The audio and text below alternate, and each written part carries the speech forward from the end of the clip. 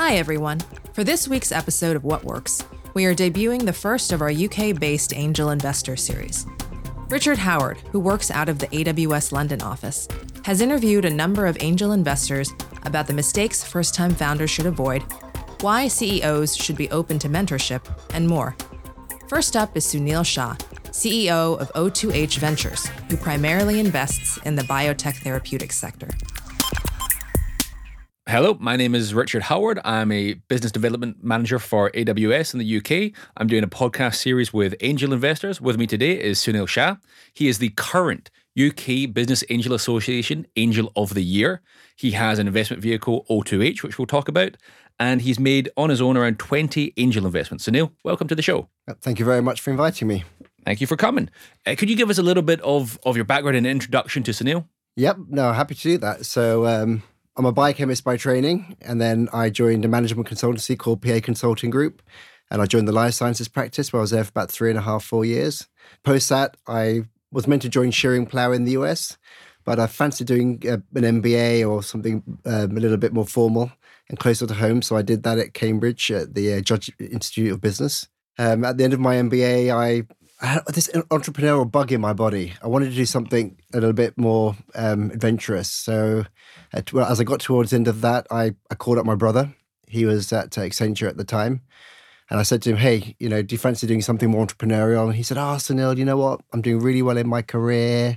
I'm in strategy and I'm doing all these great projects. I said, look, just think about it. We've always talked about it as brothers to do something together.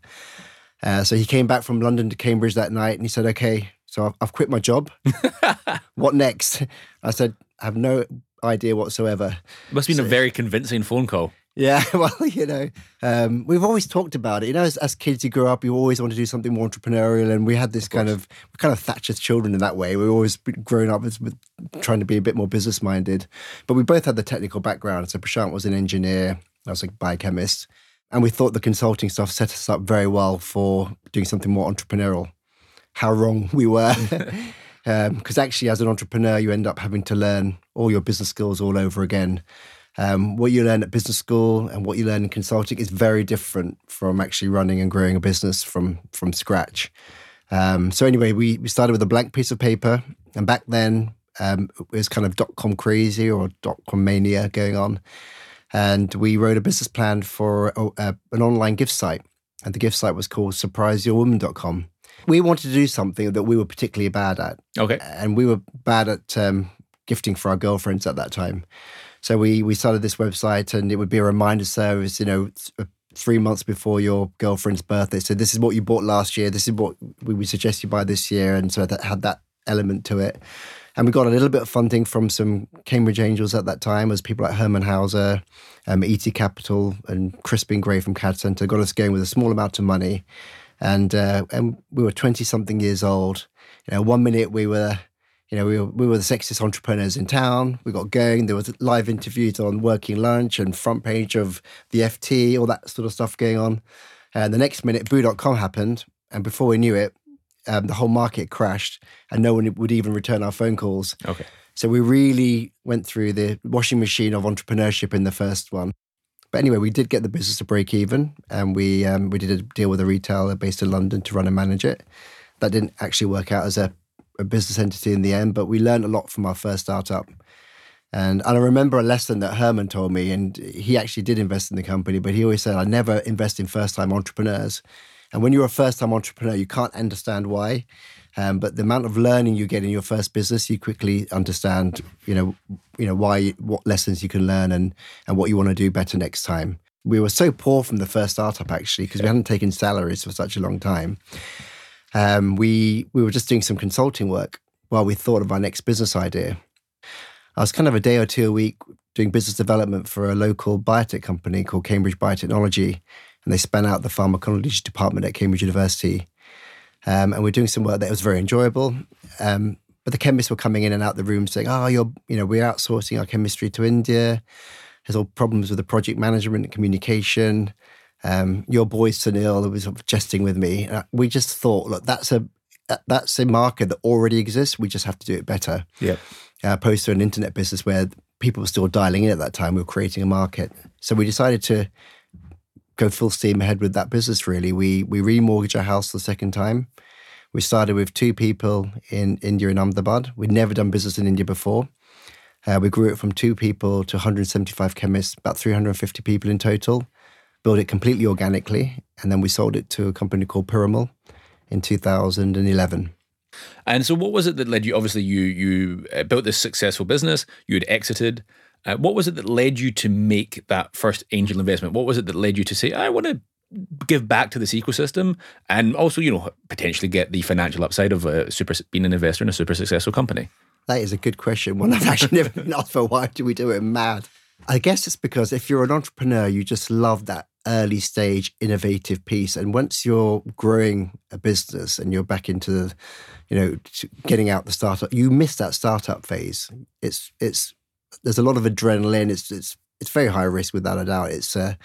But it's a very interesting space, and it's actually where all the innovation happens. In that first 1 year of a company, the innovation strategy, all the innovation you're doing is basically the foundation of the whole company. And you miss that part of it. As someone who's been an entrepreneur, if I'm an entrepreneur now and I'm looking for investment and I listen to this podcast, how would I think as this new entrepreneur about an investment from somebody like yourself who has the background as an entrepreneur, particularly in this vertical of biotech and therapeutics, versus maybe, what we would unkindly call dumb money? Somebody who is an angel investor but hasn't got this background as yours, but maybe wants to just put 25,000, 50,000 pounds into the company because they believe me as an entrepreneur, or they think it's a nice idea without any overall real knowledge or that entrepreneurial experience. If I'm that first time entrepreneur, how should I be thinking about that? If you're a first time entrepreneur or an entrepreneur in this space and you want to attract investment into biotech, you need a lead investor. So you're going to have to go to the people who understand the space at some point.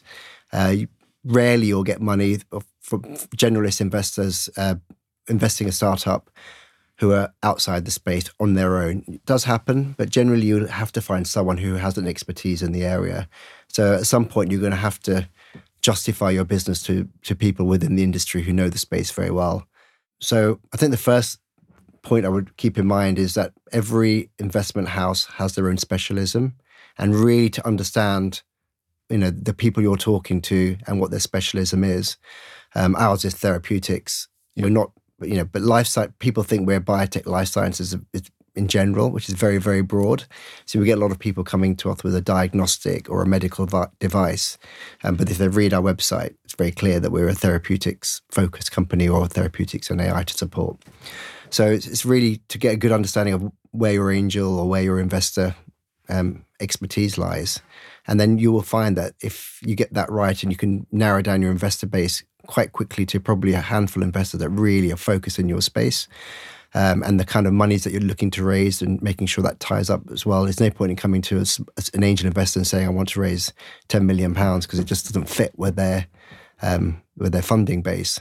So to make sure you sort of whittle it down very accurately, and you'll find that you can put more time into a smaller number of investors and try and get it right. So I think that's the first point of call. Make sure you pick your angel or a venture capitalist carefully from day one.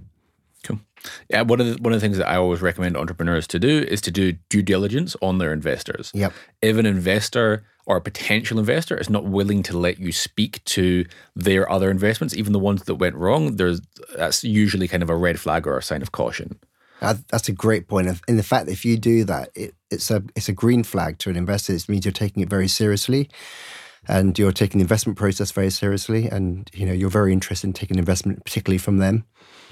For sure. So I'm an entrepreneur. I have a therapeutics startup, and I listen to this podcast. I say, Sunil Shah, he would be an amazing investor in my company. What is it that you in particular are looking for? Is it team, market, technology, or is it a mix of those? How do you judge potential investments? That is another very good question. And unusually for us, it's not just about the team. Obviously, the team is extremely important. But in a therapeutics play, it's a foundation science, which is really, really key. Because often we work with academics who do not have a fully formed team. And it's really important the basic science, the foundation of what we're going to invest into is as robust as possible. So for us, actually, it's a science which is the most important part of the business. because we go so early, it's rarely that we have fully formed teams. And so we can help build those teams or help put people in place to support and drive the science moving forward. And do you think about market size when you're making these investments, or is it really down to the science first? Rather than market size, we look at our customers or the acquisition partners. Okay. And in the biotech therapeutic space, unlike the US, which they can go on to a Series A, B, C, D, NASDAQ listing, we don't really have that ecosystem in place in the UK. And as an EIS fund, which is what we are now, we have to invest in UK-based companies. So what we look for is an acquisition partner. And we actually, so in the biotech therapeutic space, the people who are going to acquire those companies are the large pharma companies. So what we do before we make an investment is we will talk to the farmer and say, look, this is a kind of thing that we're looking at, the science, the area, maybe the drug targets that we're looking at. Is it the kind of thing that if it works that you want to buy? So we're talking to the pharma companies even before we make the investments. When it comes to kind of managing deal flow, how do you do that? Are you kind of open to cold introductions? Do you only go through network that you already have? How, if I'm an entrepreneur right now, and again, I've got this very cool therapeutics idea, or at least some science, how do I get in touch with you? As an investor, you get emailed a lot. I would say you're inundated. So it does happen that we do look at things that come in through LinkedIn or other things, but it's more difficult to get the attention of the investment team. Ideally, if you're going to if you've got a short list of investors that you want to target, the best thing to do is to try and find a warm introduction. Those that come through a warm introduction or some kind of, we call it our hot network, are more likely to get proper airtime and get proper due diligence. And you'd look at things more glass half full if it's come through someone who you respect, because people would only recommend something when they feel that there's something interesting there themselves. So if you're really serious about targeting an investor, find a way to them, which is a warmer, or what we call our hot network. So they go to a lot of conferences. You'll see them. We go to several biotech investment events in the US and in Europe. We go to loads of different conferences. We're out and about all over the space. We're very well networked in the space. You won't have to look very hard to find someone who knows us in the therapeutics or the biotech space. So you've got to find a way into getting a warm introduction. One of the things that angels that I've spoken to have always said, if I'm recommended by a company that I've invested in, I take that potential investment very seriously. Yeah, if it comes through someone who we respect, either through our collaborative network or investment network, then it's going to get much more airtime. Yeah, and so once they have come in, that entrepreneur, they've made that connection with you, what are some of the best and worst things that they can do in that first meeting or that first pitch that was either going to make you say, this is really interesting, I'm really interested in investing, or absolutely not, this is just not for us? Well, first of all, you have to make sure that the entrepreneurs are pitching something which you can invest into. I think the biggest issue is they pitch to you and they haven't done their homework on what your fund invests into. So that's one of the most important things. What we do expect, but we just sort of take on the chin now, is that we do see very wild projections in nearly all the business plans that we review. If you can be more realistic with your projections, I think it's a plus or a positive. But you definitely need to be ambitious with the goals of the company and what you want to achieve. I think it's trying to make sure you ask for enough money as well. In biotech therapeutics, you do need more money, and maybe it can be staged and staggered, so you can take seed and then you know what realistic you need to get to a point where you can collaborate or partner with a pharma or do something broader or bigger in the US. Is there anything that anybody has done in, maybe that initial meeting or where they're actually pitching for investment that has turned you off completely and you're like, absolutely not? Listening. Yeah, you can tell because we go in so early. Yeah. It's really important for that you're able to connect with the entrepreneur. Yeah. And they're listening to what you're saying. It's a real turnoff if all they do is talk and they say how brilliant they are, which is, if they are genuinely brilliant, that's fine. But normally as entrepreneurs, there is, something that you can support and help them with. And having been through the entrepreneurship journey a number of times now, having founded several companies, you're able to help. but you want to be able to help. You need to connect with them. There needs to be a chemistry. You need to listen to each other and mutual respect. So that needs to be there. If someone just comes and talks, it doesn't listen, I think, you feel that you then can't work with them, that's a red flag. What we found is that the companies that were closest to us actually perform better. And it wasn't just because they were in Cambridge or whatever. It's because those companies, the CEOs would come and knock on our door and say, hey, Sunil, I'm doing this. What do you think? Or you'd meet them in the coffee area within the same building. They'll say, I need a connection to Novartis. Can you help with that? And you're able to sort of connect, help, and having that, little chit chat. It's not formal board meetings. It's just little bits of communication that you can support and help, and keeps you engaged with what they're doing, allows you to help and support them. They feel they can come and ask for that help, which is why I think our incubator makes a lot of sense for the early stage companies, because we'll be able to leverage our support really across a broader number of companies. So is the incubator open now, or when is it scheduled to open? So the first building will be ready by the end of the year. Okay. Yeah, we've got builders in there right now, hammering away. So when entrepreneurs come to you, they've seen that you're the UK BAA Angel of the Year, you're interested in investing in their business. How do you guys discuss valuation? If I'm an entrepreneur right now, looking to raise money from angels or that kind of early seed or pre-seed round, how should I be thinking and talking about valuation? See, if you come to an angel and it's a pre-seed round, or a seed round, which is where we invest, there's no point in pitching a business to us with a £20 million valuation, because it's just not possible for us to invest in that, make money. You might as well save your energy and firepower for different venture base.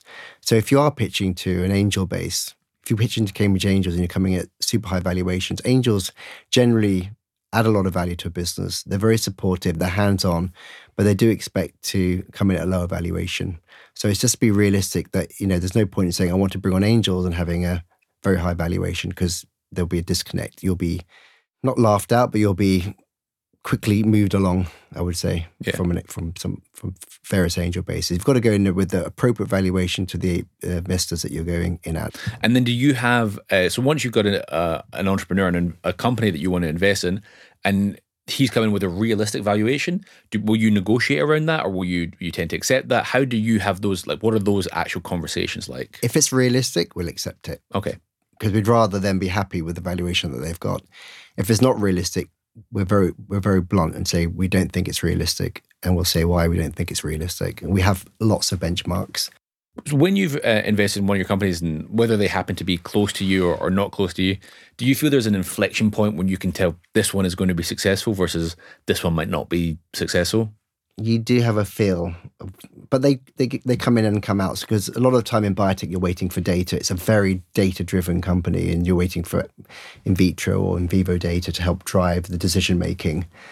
So a lot of time you're waiting, but you have a good hunch, you have a good feel once you're in the mix of it, which ones are going to be successful. Obviously, you can still get bad data and your hunch hasn't played through. But you do get a good feeling of the way that people work, the credibility of the team, how they're going around their decision-making, whether they've got a plan A, B, C, and D. If A failed, is there another way forward? And the better entrepreneurs are thinking, okay, if that doesn't work, then I'm going to try that. I'm going to try that. I've got that as a backup.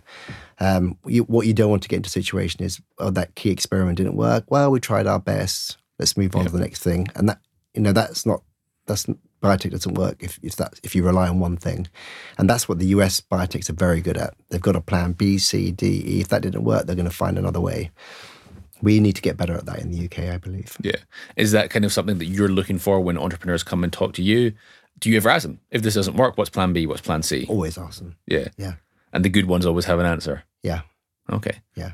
So Bessemer Ventures has this very famous anti-portfolio of companies that they saw but didn't invest in for whatever reason and then went on to incredible success. Have you got anything in your anti-portfolio company that you saw, for whatever reason, decided not to invest in and then went off to incredible success? That's a very awkward question, but I have. So Prashant, my brother, saw Xylo when they're in their infancy. I think they were doing a presentation at the Judge and he was doing some mentoring there. And he called me up and said, I've got to talk to this company. It's the best thing ever. The entrepreneurs are amazing. We've got to invest in this company. And I think at the time I was in the middle of too many things. I was trying to juggle a lot of things personally and both in the business world. And for one reason or another, I did talk to them on the phone, but didn't really engage with them properly. Anyway, it was the one that got away because I think about 18 months later, they got bought for a colossal amount of money from Nova Dollars. So good luck and well done to them. Yeah. But you just have to take it on the chin that you can't. Sometimes these things happen in our game, and we can't invest in everything. Although we did go through a massive reflection after that. It's like, what happened to our processes? Why did we not investigate this further, et cetera, because Prashant was most unhappy that we didn't put the money in, as we all were. But yeah. Other than having those B, C, D, E, F plans, what can entrepreneurs do to make sure that they are building as successful a company as possible? So we give a little bit unusual advice here as entrepreneurs. When we built our own business, we didn't just constantly think about the exit. And a lot of boards I go to, there's a lot of discussion around when the exit comes, or the entrepreneurs are always thinking about the exit or when I get that exit. Obviously, you have to have a plan in mind and you sort of flush that out in the beginning. But then the remit is to really build a really good company with strong people, strong team, have really proper values, and don't think about I'm building a company to sell it. I'm building a company to make it into a great company with solid values, with good principles, equal opportunities, good male and female ratios, all these things which will help you develop a nice, proper, rounded culture. And I think if you do that, then the exit will probably end up coming to you. And when it comes, it'll be a much better exit. So it's to build and think about building a proper company rather than just saying, okay, well, next year I'm going to sell it, because it may never happen. Awesome. Sunil Shah, thank you so much for coming and talking to us. Thank you very much. Thanks for listening. Do us a favor and leave us a review. And if you know someone who we should have on the show, or maybe it's you, reach out to us at startupstories@amazon.com. And subscribe to AWS Startup Stories wherever you get your podcasts.